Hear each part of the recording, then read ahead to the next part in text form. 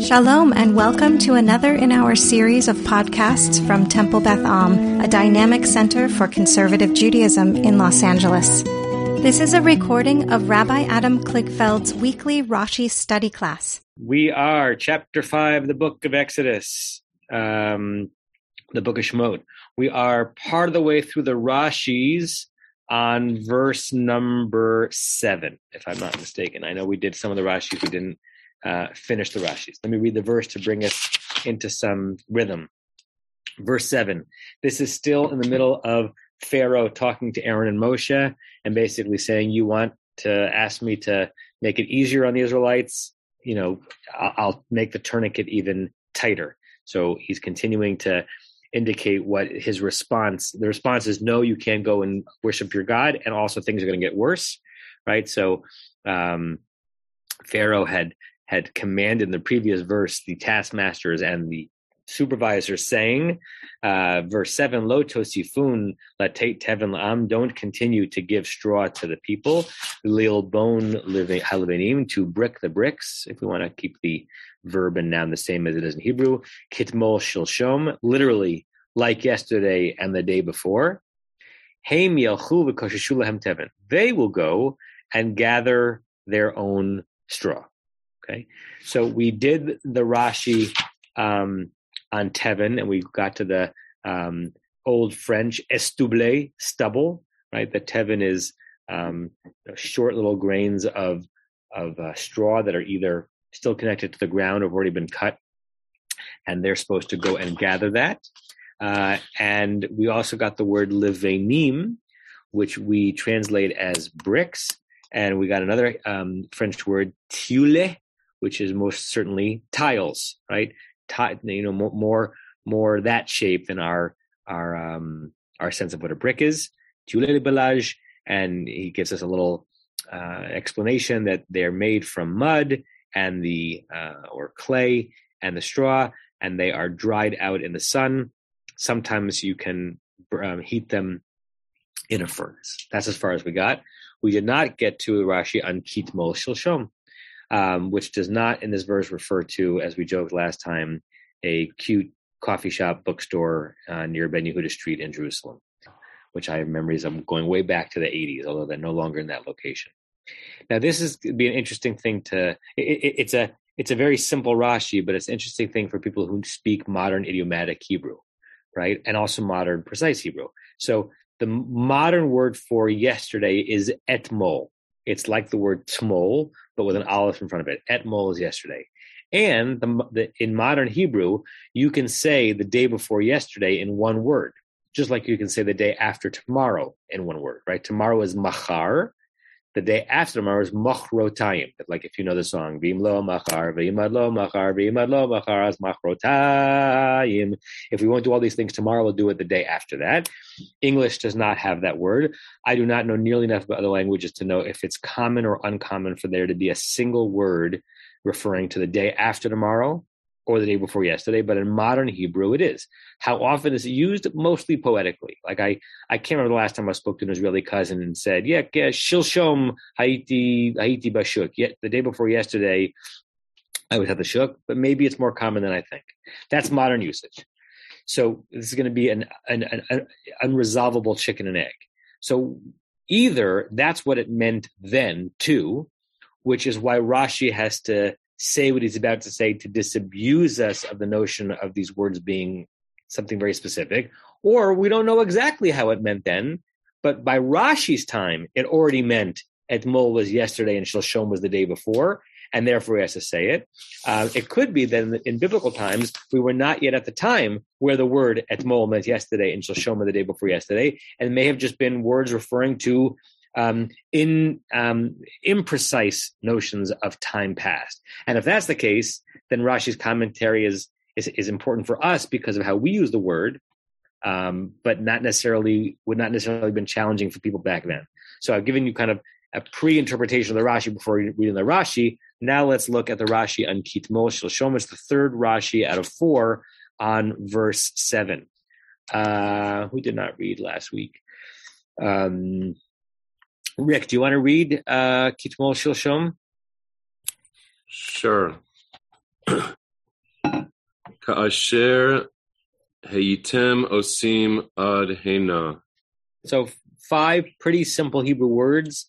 We'll have to do the work to figure out, and I already did some of it for you, how those words are a proper explanation of the words Kitmol Shilshom. So what do those Hebrew words mean, Rick? Well, the Silverman has a whole bunch of stuff. Means as you have been doing up till now in capital letters, not yesterday and the day before, as in the literal meaning, but merely formally. Right. So just before we get to the Silverman, just the translation, kasher means as or when, hayitem, osim, you were doing, right? You were up until now. Up until now, right?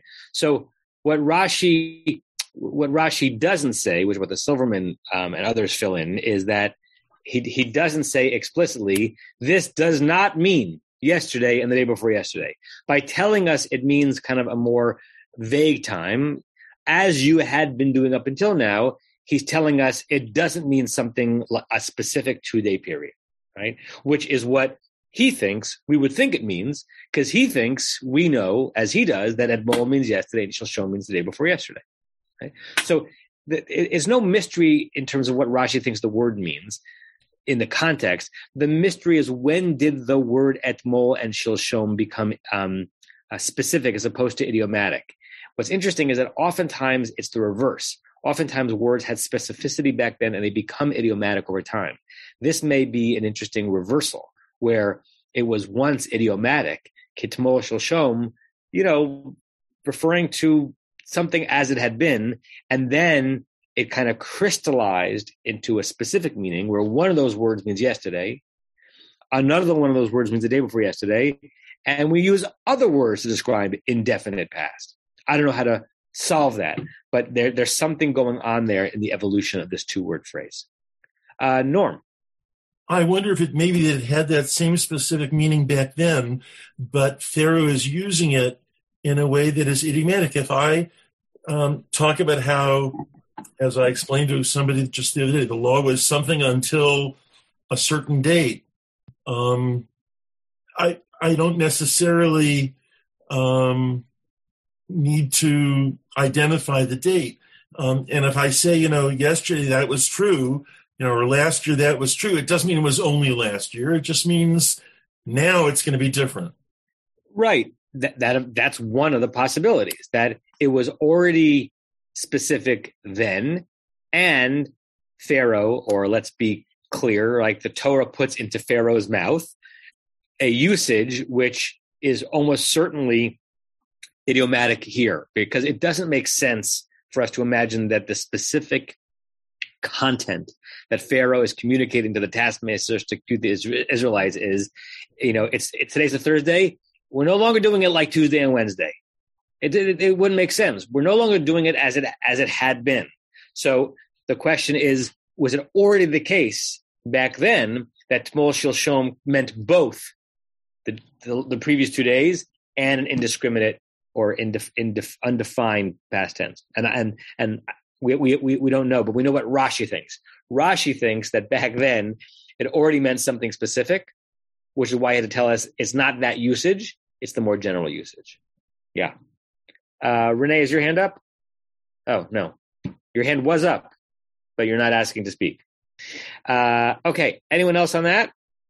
Okay, Rick, you go from a 5-word Rashi to a 1-word Rashi, but there's a lot being said in this 1-word Rashi.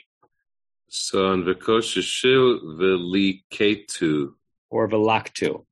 Is yours pointed as v'liketu? Yeah, I have a dot.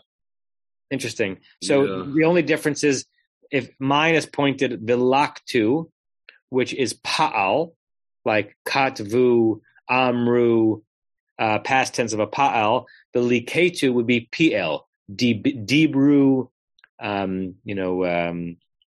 other PL verbs, sichaku. So PL is usually an intensive of the verb from the pa'al. Either way, what's the root lamed kuf tet mean? Gather. Together, like the mitzvah of leket, one of the 3 mitzvot that farmers are obligated for the betterment of the indigent population. That you have to leave things. V'leka kitzircha lo tilaket. That's a laner for you. That's wonderful. That you could just pick that up, Parshat and more. Wonderful. That's a Yontif laning, right? So let me ask Rick and everyone.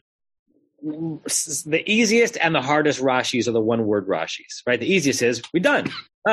He's saying it means and they gathered, but it's the hardest because that can't be all that he's doing, or it's unlikely is all he's doing. So we always have to think, what is he disabusing us of? What's the Hava Amina, the thing I would have said, such that he had to say this word, and now that he said this word, we no longer think what we would have thought.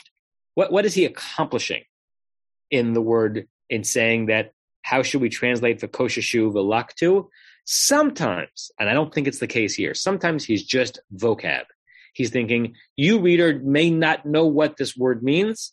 I'm going to define it for you. Something tells me this is not pure vocab, but something a little more subtle. Anybody have an idea? No? No. So let me show you a couple of possibilities for what you got Leonard and Joanna now. Oh, Leonard and Joanna, and then I'll bring up some super commentaries on the page. Leonard, Rebecca?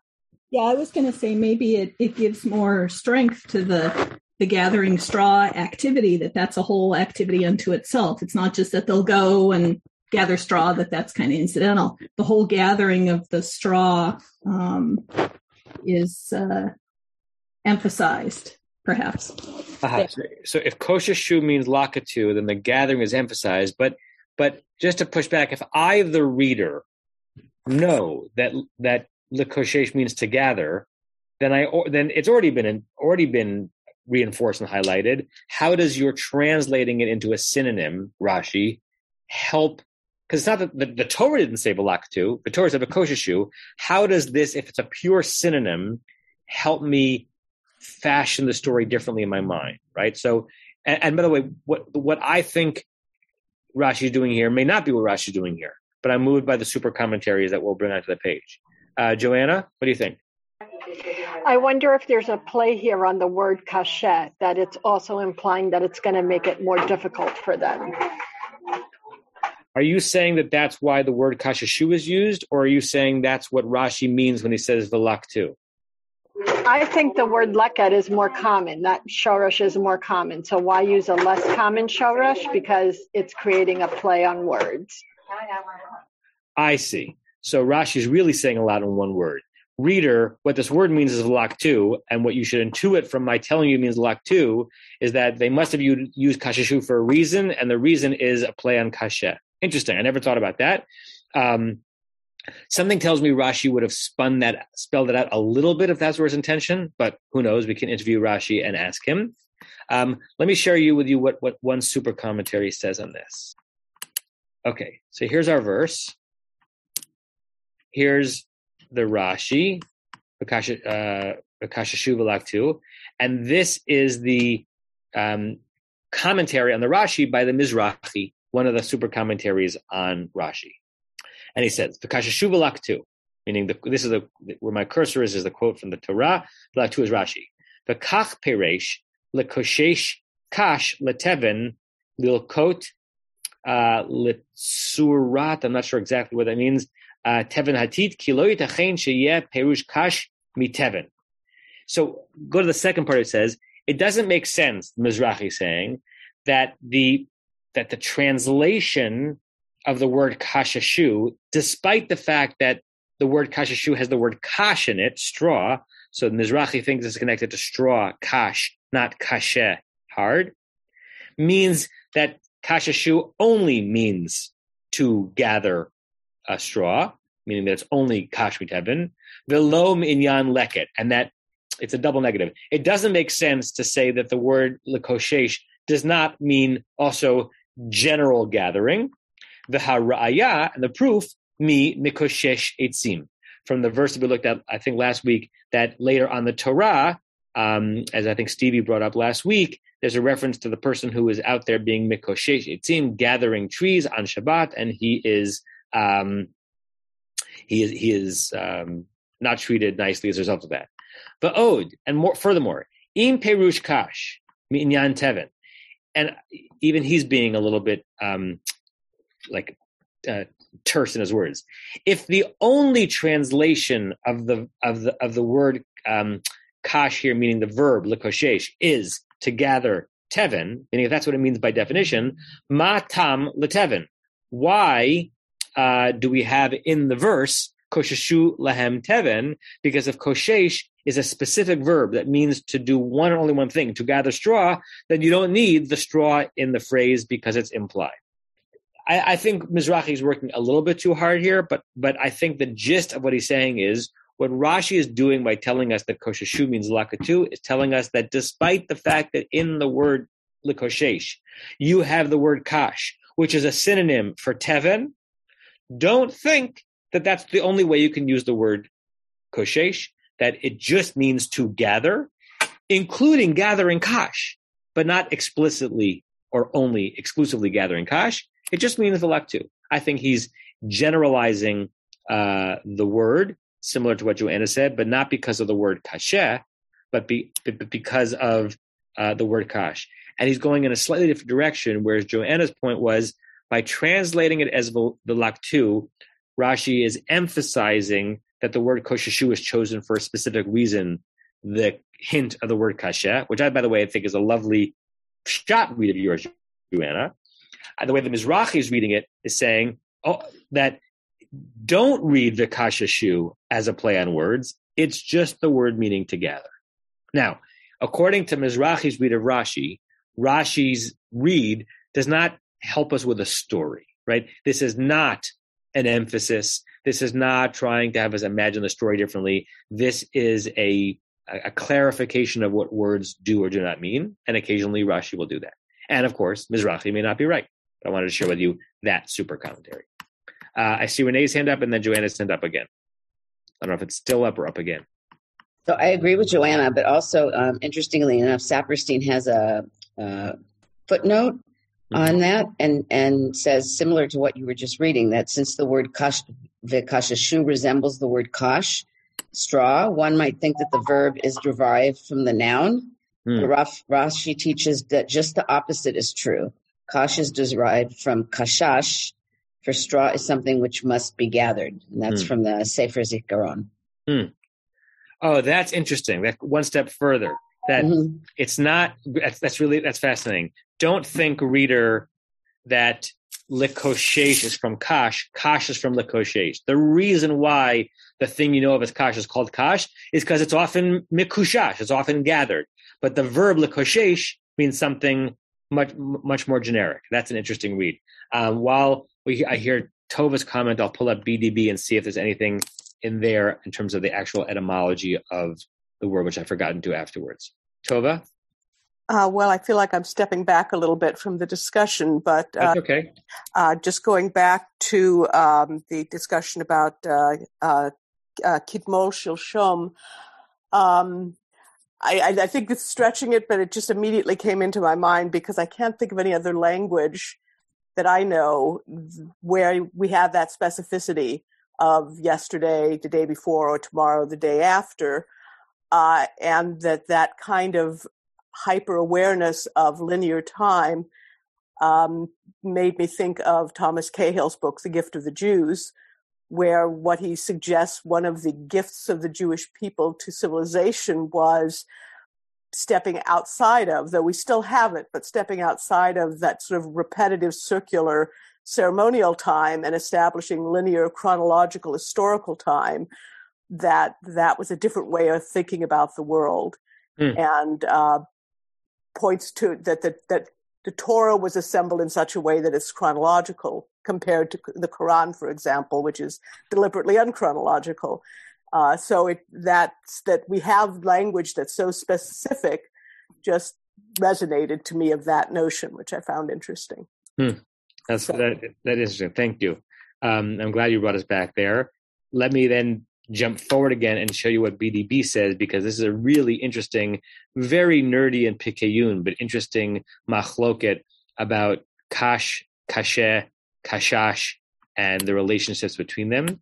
So this is BDB again, the Brown Driver Briggs Biblical Dictionary. So first, kashash. I forgot about this one, and I think we mentioned this very briefly last time. That the first definition of kashash in biblical Hebrew is to be old and dried up, and maybe that's why kash is from kashash, because it's old and dried up straw as opposed to verdant wheat stalks that are still in the ground, right? Like the place in Jerusalem, Yad LeKashish, that we spoke of last time. So in this first definition, he doesn't say anything about the verb kashash, meaning to gather. He does have the noun that comes from it, stubble or chaff. There's our word stubble, estouble, meaning BDB thinks that the reason why one of the words for straw is kash, including, look, he gives our connection here, lekoshesh kash, leteven, is because of the root kashash, meaning old and dried up, not gathering.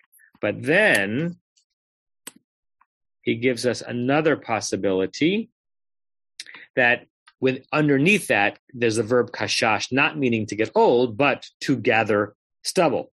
And then he gives us our exact verse, v'kosheshu lahem teven, that they should gather as stubble for stubble. So the BDB is a little bit unclear if the main root here is the notion of something withered or gathering. And here on his second definition of kashash is to gather yourselves, to gather together. So it's we have to leave it as a teku. And again, it doesn't change so much our understanding of the scene, but it helps us just once again peer into like it's like when you're looking at a star, the light from the star, you're looking into the past. It helps us peer into the past as sounds formed meaning and formed words. And we'll never be able to answer it with 100% clarity. Okay, letter Rebecca and then Renee, and then we'll move forward. So I was just going to say that my dictionary agrees with Rashi that kash comes from kashash, and it all comes from the word meaning to dry up or to wither. So straw is something that's dried up and withered, and so is an old person. They all related to each other. Yeah, well, except that I'm not sure that that's what Rashi thinks. I think Rashi thinks that kashash just means to gather, which is why he's translated that way. But we've had several possibilities as to why Rashi's saying what he's saying. But I hear the point about the dictionary, that he's more connected to the first one of the BDB definitions of to dry up and wither. Good. Okay. That concludes verse 7. Well done, everybody. Let's go to Barbara. Welcome back, Barbara. How are you? Fine. I just wanted to throw in what I learned from Jared last week, which fits this. I just was thinking it fits this with what you were saying with the definitions. Teven is wheat that's green still, is growing and alive, whereas kash is dried straw. I just thought I'd throw that in. Yeah, I remember you telling this in shul. Yeah. So which one? So Teven is green and a lot and more alive, and kash is the dried out one. Yeah, right. And kashit is the straw that you drink out of. Mm-hmm. Yeah, in modern Hebrew, it's mostly kash, not kashit. Kashit might be like the word in the dictionary. I've never heard an Israeli refer to a kashit when asking for a straw at a restaurant, but there are lots of words that are in the category Ivrit Shel Shabbat, right? The formal words that would be spoken around a Shabbat table as opposed to colloquial Hebrew. But that's interesting. I have to ask my Israeli cousins about kashit the next time I see them. Renee, your hands up again. Since you're talking about different types of Hebrew, I'm thinking of, there's a expression people say when you ochel kash, that it's not, if that translation of it plays into this at all. What does that idiom mean? Like difficulty. Difficulty to le'echol kash? Yeah, but not literally le'echol, not literally to eat, but just like going through some kind of a difficult situation. Huh. Yeah, it kind of makes sense in my mind how that could be, like eating like the lowest, most, unsatisfying food could be a metaphor for that. But idioms are wonderful because they started somewhere. They all have an origin point, right? Well, I mean, maybe it's because straw is, dry and brittle. So when you're doing, going through something difficult and hard, it's also brittle. Yeah. Great. Just a thought. Okay, let's go to the next verse. Larry and Diane, are you not on the screen? Are you available to read the next verse, or are you out somewhere? We're on the way to the airport, taking me to the airport to go see my mom in Seattle. Oh, safe travels. I will not call on you to read the next verse. Thank you. Let's see. We haven't heard from Sue yet today. Sue, do you mind to read verse 8?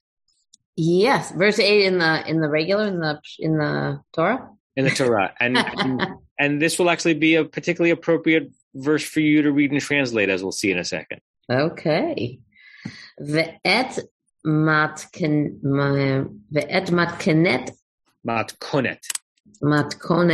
I don't know.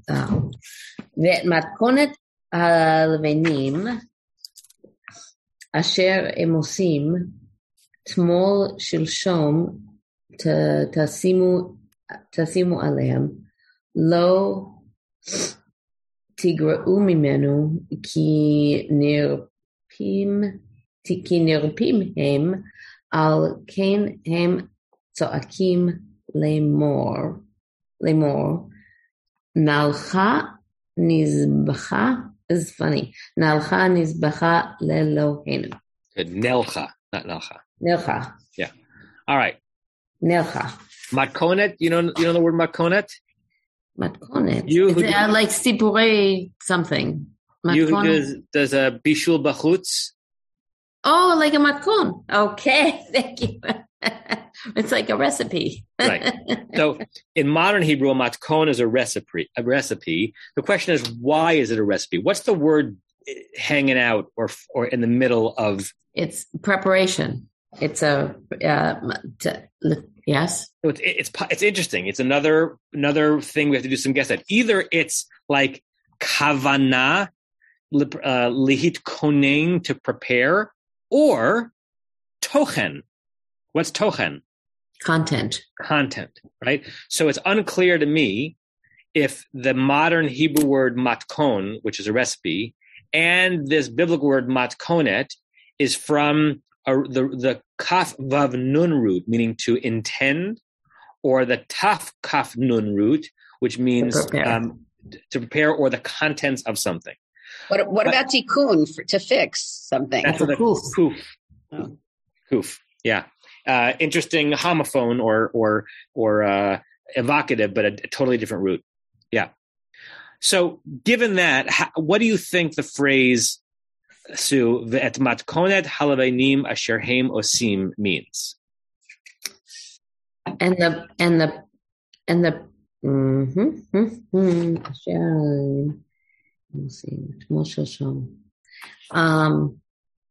I think it means it almost means them both. I mean, they're not that different. Matkonet and tochen, like tchina, like the preparation and the contents of the preparation. That's kind of one thing. It's kind of brilliant that that's one word. So choose one of them and try to translate through to get a sense of what this verse is conveying. Like, so what we know is that the tone of the verse is that Pharaoh is once again articulating how he's about to make it harder on the Israelites. I think it's the preparation. I think it's the mixing of the straw and the mud and the schlep, and the schlepping comes in a second. But I think it's the stirring and the mixing and the heavy tools and all of that. So now put that in and translate the verse. Okay, so the preparation of these bricks, this sludge. It must be bricks, right? Yeah. That they make yesterday and the day before. Tasimu aleim, put that on them. Put it on them. Right. Lo tigra'u mimenu. What does garua mean? Gimel reish ayin. Make it worse. Right, but worse I would translate it as less. Tikru, to make it don't make it less. Yeah, meaning don't lighten it. Don't lighten their load. Oh, look. Okay. In modern Hebrew, garua means awful, but it has to do with a lessening, and we have that in Parshat Pinchas regarding the how allotments of land are going to be increased or decreased based on marriages between the tribes. Okay. It seems funny though, because I think garua bioter. It seems like not a lessening, but a mooring. I know. We have it in the wonderful story of Bnot Tzlofchad, when the daughters of Tzlofchad, those 5 daughters who petitioned Moshe for land because their father died without male heirs, they basically say, why should our portion, Yigareya, be reduced simply because dad only had daughters? Okay? Okay, and if you look quickly, okay, I get it. Look quickly at the Onkelos. Look at the third. Well, we might be looking at different ones. La timnuun mine. So Onkelos translates garua gimel resh ayin to mem nan nun ayin, which means to prevent, to hold back. So don't hold back from them. Don't make it less than for them. Okay. Key. Because they're napping. They're what? Napping. Tell me, that's interesting. Why'd you translate it that way? It's because I don't know. It sounds like something that I hear in my life. But is that a phrase is that a word you know yes. in Hebrew? And when someone says someone is near pa, they're napping? Yes. I did not know that. That's great. That's really great considering what we're about to try to explore. What do you think the 3-letter root of nirpim is? It sounds like refuah. If there were an aleph in there, it'd be refuah. But if without the aleph, it's probably reish pei hey, where the hey is dropped off. And rafeh means soft or lax, right? Sometimes we talk about certain vowel sounds that are rafeh rather than the harder ones, right? So it's interesting. I never knew that near peh is someone who's napping. Maybe the jump is from softness to laziness to napping. But something like I'll have to find out exactly why that sounds like that to me, but my human speaker is not here. Okay. Something like that. Yeah. So Akim Lemor, then they are yelling, saying that they want to go and make sacrifices to their God. Good. Okay. And I think the alkane is significant because the alkane is a therefore, right? So whatever ki nirpim means, it's turning into, since they are nirpim, they have time to reason. Right. That's the reason why they're shouting out saying, hey, we need to go daven to our God. Yeah. Okay. Mm-hmm. All right. So, can we go back a second? Because that was a little choppy. So I didn't really get exactly what I just said. You want to try to say it one more time? I do, because I was piecing it together. So they were preparing and stirring and sludging and, all the stuff that they have to do to make the bricks. Yesterday and the day before, put all of it on them. And don't lessen the load because they have time, because they have enough time really to fetch and yell and say they want to go sacrifice their God. That's a very good non-literal translation. Paraphrase. Thank you. I want to point out one or two things in the Onkelos and then hear from Tova. So that word makonet, is it content or is it preparation? Onkelos turns it into the word schum. What does schum mean? Schum, like a schum. Anyone know what a schum is? Isn't it a payment? Yeah, but why is it a payment? Total. What's that? Total or amount, right? So Onkelos says that matkonet does not have to do. Not that you're wrong, Sue. Onkelos has his own opinion. I could be wrong. Not to do with the preparation. And not even about the content, it's amount. We're talking about that what Pharaoh, according to Onkelos, what Pharaoh is saying, the same amount that they had been asked to produce even before they were asked to make gather their own straw, don't pull back from that. Your allotment was 100, bricks a day when you were being given the material. Well, now you have to gather your own material. Guess what your allotment is? 100. Now, you could go Sue's route. That way, that formula, that recipe had been using when you did not have to produce your own straw, that was a very complex recipe. Now that you have to spend some time collecting your own straw, you've still got to do it the exact same way, and we're not going to reduce the quality of it. Right? According to Onkelos, it's quantity, not quality. One more thing, look at Onkelos on Nirpim. Are batlanin inun. They are batlanin. What does it mean to be a batlan? A lazy head. So, someone who's idle, someone who's doing nothing. That is not, from my perspective, a translation from Hebrew to Aramaic. That's Onkelos as subtle commentator. It's not what the word rafeh means. Let me show you BDB on rafeh, and then I'm sorry, we will get to Tova. Rafah, lots of possibilities. Sink or relax. Actually, there's an Arabic word, rafahat, meaning an easy life, like a life of idleness. It can mean to sink down, sink, decline. It can mean to sink or drop. It can mean, number 3, to relax or abate. And relax and withdraw when it's with a min, when it's with a from, that it will to withdraw from something. And in Nifal, which is where we are, right? Because Nifal means like something happening to them, right? That they have been made to be withdrawn. It's translated, according to him, in our usage, idle, right? Not doing something. But there is an implied from, which is going to help us understand Rashi. Because if it was saying Haim Rafim, it would be they are constitutionally lazy or soft. But Nirpim is begging a mean. They are idle from what? There's an implied from. Okay. Tova. Can't hear you yet, Tova. I was actually going to say something very similar to what you did. So what I'll say is I think that inherent in or we can see in the word matkonet, both things, that it is a recipe is both the content, the amounts that you need, and how you prepare them. Yeah. And so it's saying they're going to be required to have the same amount of brick, and they also have to prepare it in the same way, not with less stubble or no stubble, but with the same.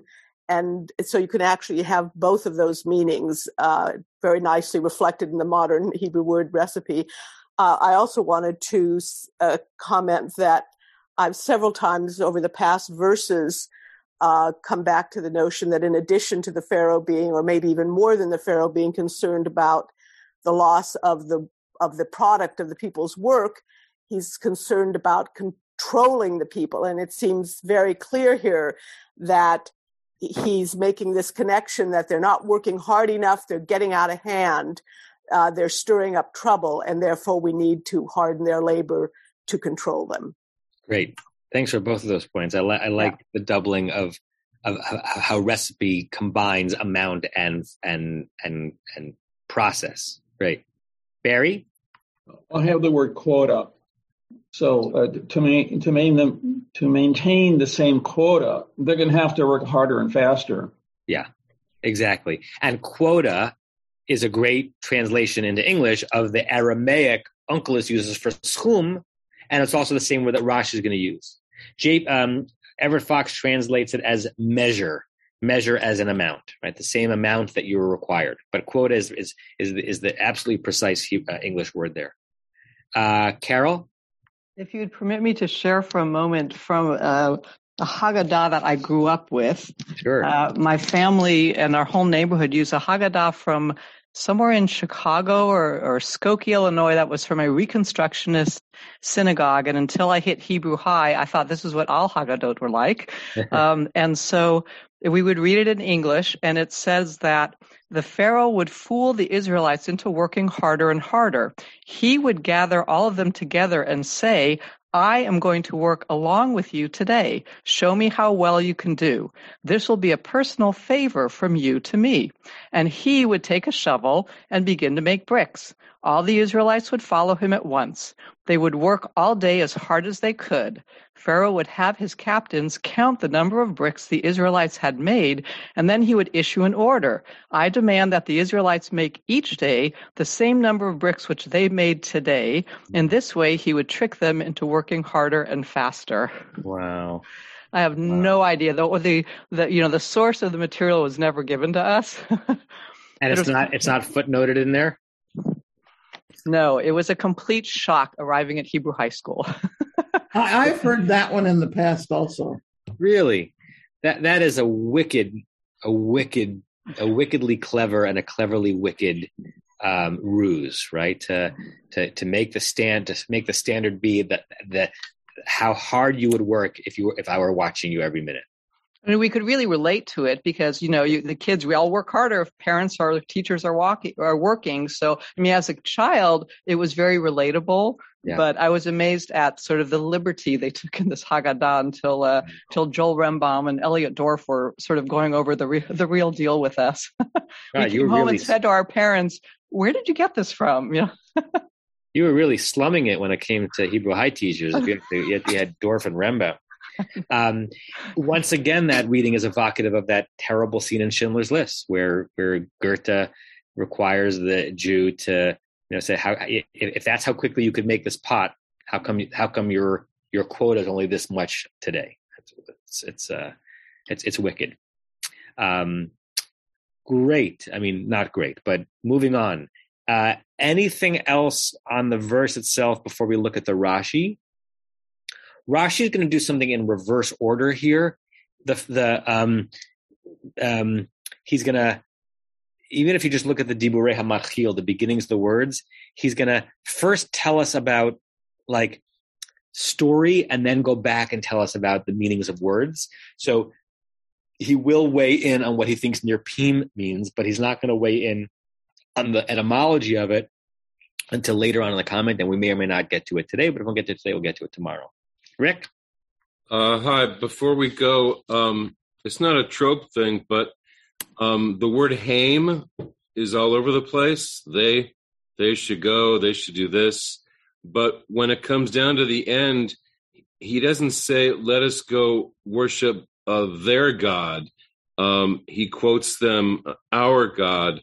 It could have been Lelo Hey Hem, or right? So I just thought it was interesting that he quotes them, let us go worship our God, when he was saying they, presumably to his court, to the taskmasters. I don't know. I think the way you would punctuate that verse is that he puts after the word lemor quotation marks. They say, quote, Nelcha nizbacha Eloheinu, in which case Pharaoh is speaking in their voice, and that's a choice, and of course that's a choice of the Torah to put that in Pharaoh's voice, to put that in their voice. Yeah. So you're saying that it's an interesting context between they and then our. Yeah. Well, he could have said it. They want to go worship their God, but he's quoting them directly. I don't know. It just seems off where he's saying they should do this. I mean, if you see all the times the word haim is there in the last couple sentences, you would have expected the haim suakim lemor, lalechet v'lizboach leEloheihem. Yeah, something. Yeah. I don't know. Yeah. Okay. Sue, you're up for the Rashi on Matkonet Halavenim.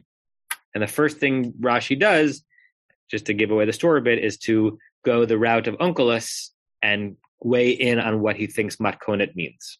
Okay, Matkonet Halavenim.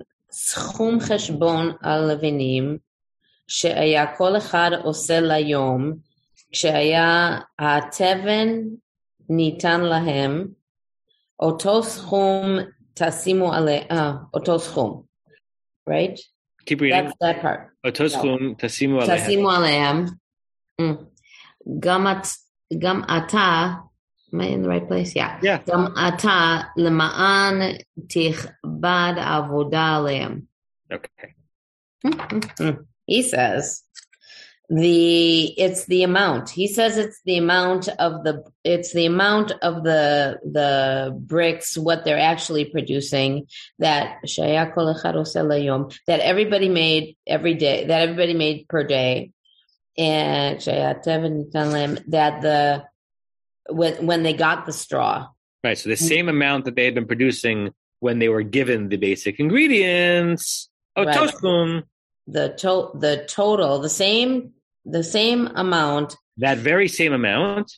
You shall put on them that they were making. Yes. Oh no. You should put on them now also. Right. Why? So that there'll be more. So that it'll be heavier work. Right. So what Rashi says is that the best way to understand it as being it's being worse for the Israelites is to understand it as an amount, right? Because the easiest thing, sorry, it's okay. The easiest thing that you can do to make it harder for your workers is to make the job harder and require the same amount of production, right? So so he's made the job harder by giving them more work to do, but he has specifically not lowered the quantity of the production. So Rashi is not going quality, Rashi is going quantity, because according to Rashi, that's going to be the most insidious way for Pharaoh to be machbid or havodah alehem, to make the work even more kaved, more heavy, more onerous upon them. Okay? And he's obviously knows Onkelos. He doesn't refer to Onkelos, but it's not a coincidence to me that he uses the word schum in his commentary, because that's the word that Onkelos used to translate matkonet. He actually uses two words, schum cheshbon. So I wonder if it combines what Barry was saying. It's the quota of the amount of the bricks. It's a little bit redundant. You don't need both. Maybe he's using schum as a hint towards Onkelos. Okay, so that's his weighing in on matkonet halvenim. Now. On Kinyer Pim, just notice that he says that is it two dibur? Yeah, he has a dibur matchil Kinyer Pim, and then later down he has a dibur matchil near Pim. So the first thing Rashi is going to go to is the question of the form of the verb near Pim in a nifal, which, as we said before, is begging begging a min, which is not there. And then he's going to go back. We probably will get this next week on the word itself. So on Kinyer Pim min ha'avodah hem lekach libam poneh al batala v'tzoakim lemor nelcha v'gomer. Is that still the same? Matkonet? Still there? Do that piece you just read. That first piece. Yeah. V'tzoakim lemor. That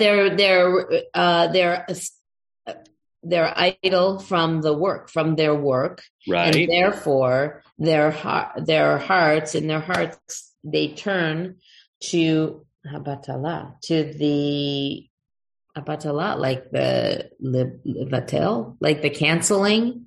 Yeah, it's like when you have nothing to do, your mind wanders to all sorts of fanciful things. We actually miss that in our society because we're always doing something, right? We're never. When was the last time we just walk and we're not checking our phone? And when you're idle, your mind actually goes to interesting places. Pharaoh, it's such an interesting read of what freedom is to Pharaoh. If you're not doing something, you're idle. And therefore, you're going to create all sorts of pretenses to get out of your situation, because that's what a tyrant doesn't want his people to be idle. But freedom means being idle so that your mind can wander. But he's saying their minds are wandering. Since they're lazy bums and not doing their work, they're sitting there saying, what else could I be doing? I could go to the mountain and pray to God. It's if he's saying they wouldn't have it would never occur to them, which he's right. It would never occur to them to dream of and fantasize about praying to their God if they were so forced and so focused on their work. And that's true, right? Like the notion of having the freedom to just daydream, right? He doesn't want them to have the freedom to daydream. He wants them to be crushingly focused on their work. But because they're near Pim, they are kind of constitutionally idled from their work. They develop all these fantasies, and now they're shouting out, I need to go pray to God. Right? Terrible if you're a tyrant, right? And it's the very reason why schools should do more recess, right? I think it's that Finland, one of the Scandinavian countries, has a schedule in elementary school that every hour of school is something like 40 minutes of class, 20 minutes of recess, 40 minutes of class, 20 minutes of recess, because I understand that idleness, thank you, Tova, which according to a Puritan understanding of the world is leading to the devil.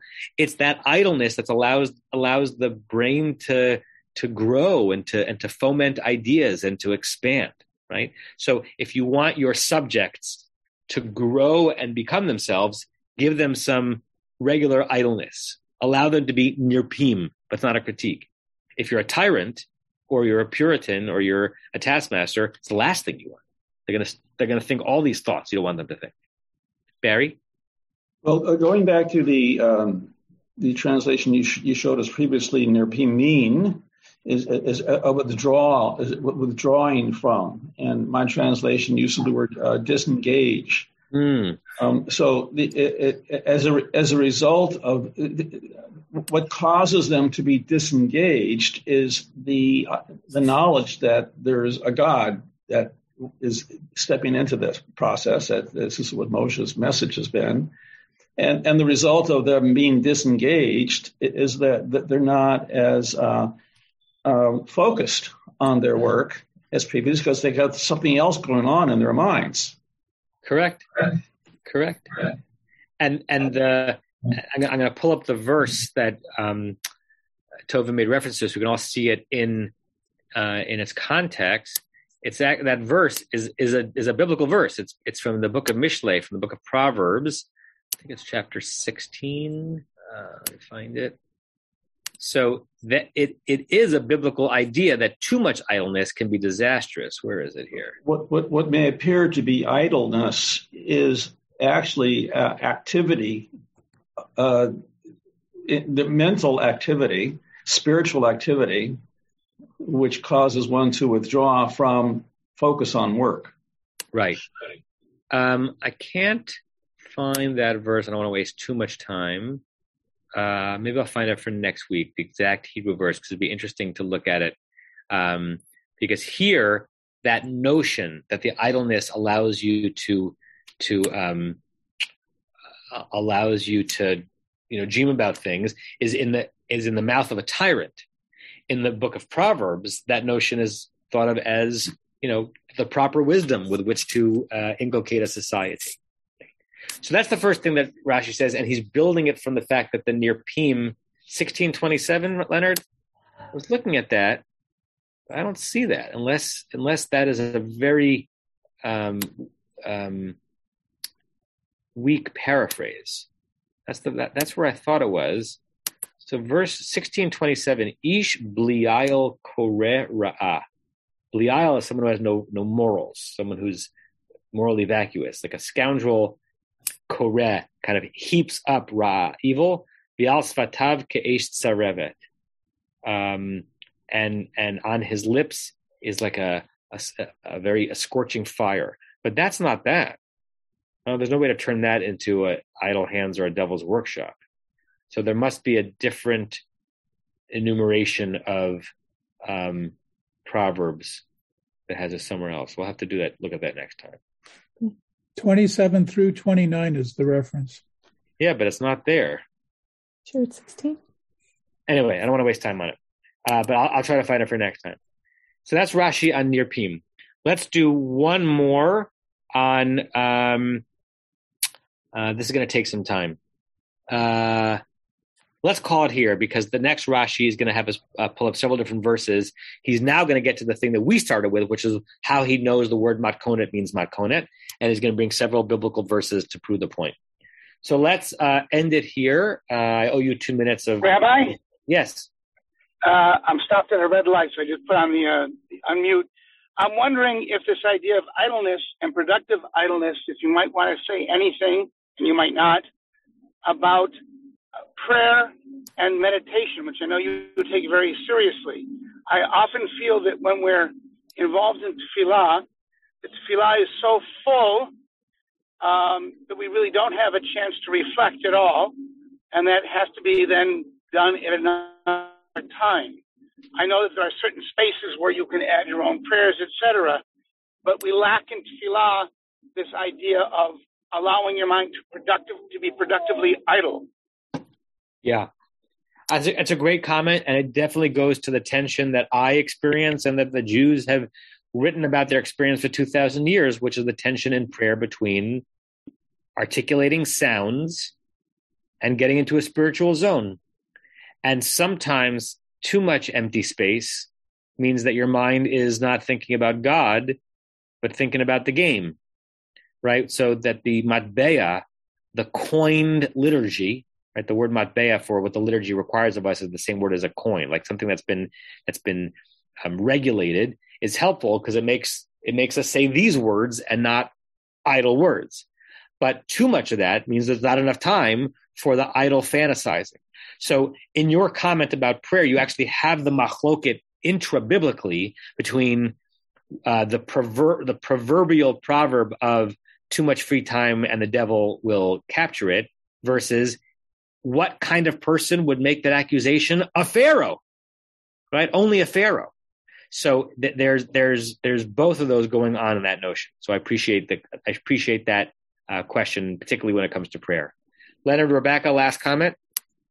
Yeah, so the same place that told me that it was a Proverbs 16:27 also says that the proverb idle hands are the devil's workshop is ascribed to the Bible. However, the phrase is not found anywhere in the Old Testament or the New Testament. Huh.